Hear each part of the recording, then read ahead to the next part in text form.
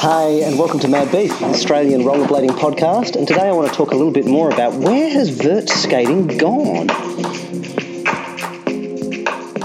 Back in the 1990s when I started skating, I think the first, what you'd call aggressive inline skating that I saw was people pulling airs off ramps. And the first video I saw had a kind of street skating in it, but I mean the best thing about what's it called, Dare to Air, was that it was daring to air. There were lots of airs. It began with this kind of funny techno dance music and Chris Edwards doing all this mini ramp stuff, I guess at one of the Woodwards, and I learnt to skate at a ramp in Prahran in Melbourne, and everyone went and skated at this roller rink that had a half pipe against one wall in Nuttawading and a quarter pipe going up in another corner up into the roof. There was this hole in the roof, and so big air was a big part of skating. And you want a big fat, like these, I think they were called boneless, weren't they? These big fat pads with white caps. They had white caps. You know you'd really arrived if you had white caps like Chris Edwards. And the most amazing trick was like the McTwist, that we had Chris Edwards doing in, what was that rollerblading movie with like Jack Black and Seth Green in it? Not Gleaming the Cube. That's the Christian Slater skateboarding one, which kind of has a skateboarding McTwist. But it was something will come to me.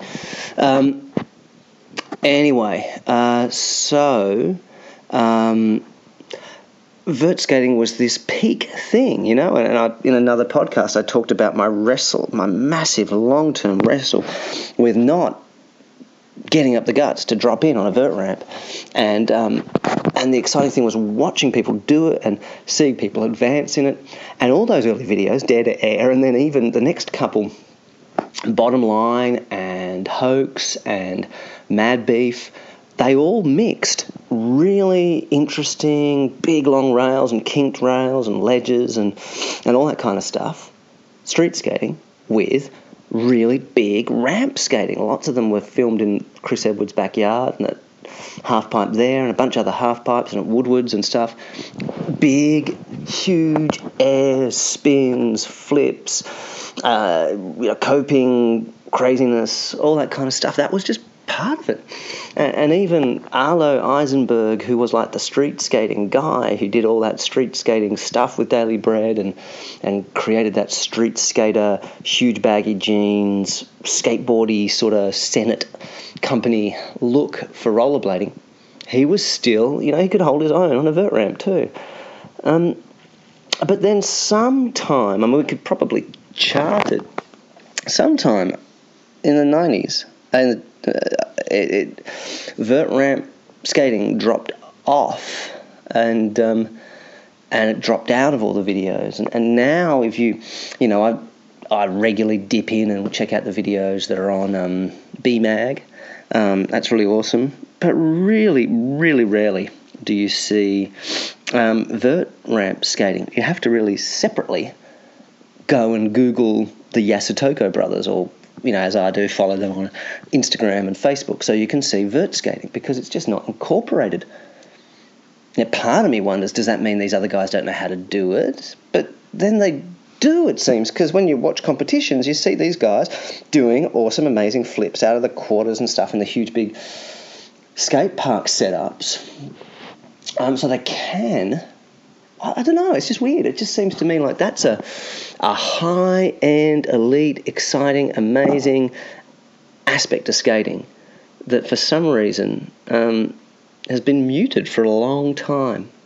I feel like it's the same with skateboarding. I don't really follow skateboarding videos, but I feel like skateboarding as well, like at the Vert Bowl down here in Hobart, not a lot of the skaters are skating it, and the guys who are, a lot of them are either the older ones or this bunch of younger girls. The She Shreds is the name of their club, who are learning it, and that's really awesome, because it's like they're learning it and they're wanting to figure that out and nail it, and that's really cool. So I just think that's kind of an interesting, the aesthetic of the vert ramp has fallen out of favour.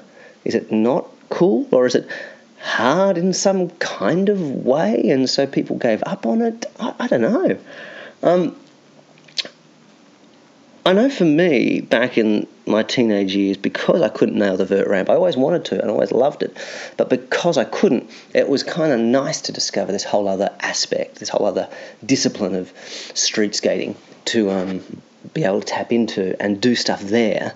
And so I think I made that shift definitely and switched across and went, I can picture myself with a 60mm wheels and a anti-rocker setup and street skating, and that was accessible in a way that I wanted to, but I couldn't with like 72mm Cosmo wheels or Fat Boy wheels. I could never really nail the vert thing. So I guess that was my story, but I still loved vert skating. So what else? I guess it was cool to notice that when I came plugged in and really enjoyed being part of Facebook community, the Melbourne OG Rollerbladers Facebook group, that a dominant part, it seems, of that group is an interest in vert skating. And so that's really cool. That's really exciting that these guys, I guess a lot of them who were into vert skating in the 90s, are bringing back that love. And as new people are coming in and upskilling, they're upskilling in vert skating. So, I mean, that's really cool. And maybe as people see more of it and they see at these skate parks rollerbladers and hopefully skateboarders and stuff as well, killing it and being able to do amazing things in bowls and half pipes that you can't really do in a street setup with quarter pipes, that more people will hunger to learn that discipline and work that and really make the most of that. I mean, that'd be awesome, wouldn't it? So yeah, there you go. If you're an old skater, keep it up with the vert skating. If you're an old skater who never nailed it as well as you'd like me, it's something you can still totally access with an older body for sure, which is great. There's something in some way safe about the curve and the transition that makes it safer than some kinds of street skating and lower impact, because you're landing on a curve and a slope and you're padded up and all that.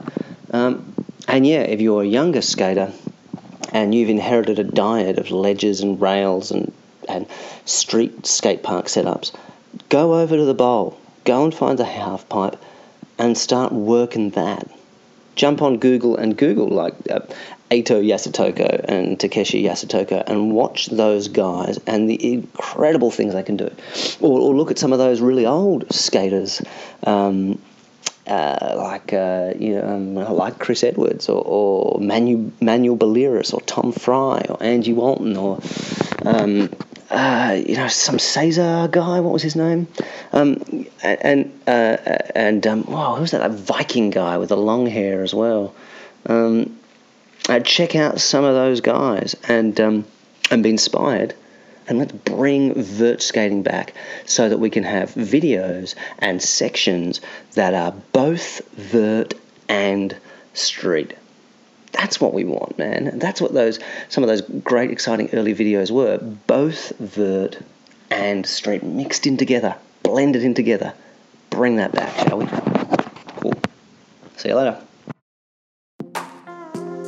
Ad Beef Rollerblading Podcast is produced by Mikey Lynch, theme music by Edifice Architect. You can find us on Facebook and SoundCloud or subscribe to us on iTunes and Stitcher. If you have any questions, comments, requests or podcast contributions, please message us on Facebook.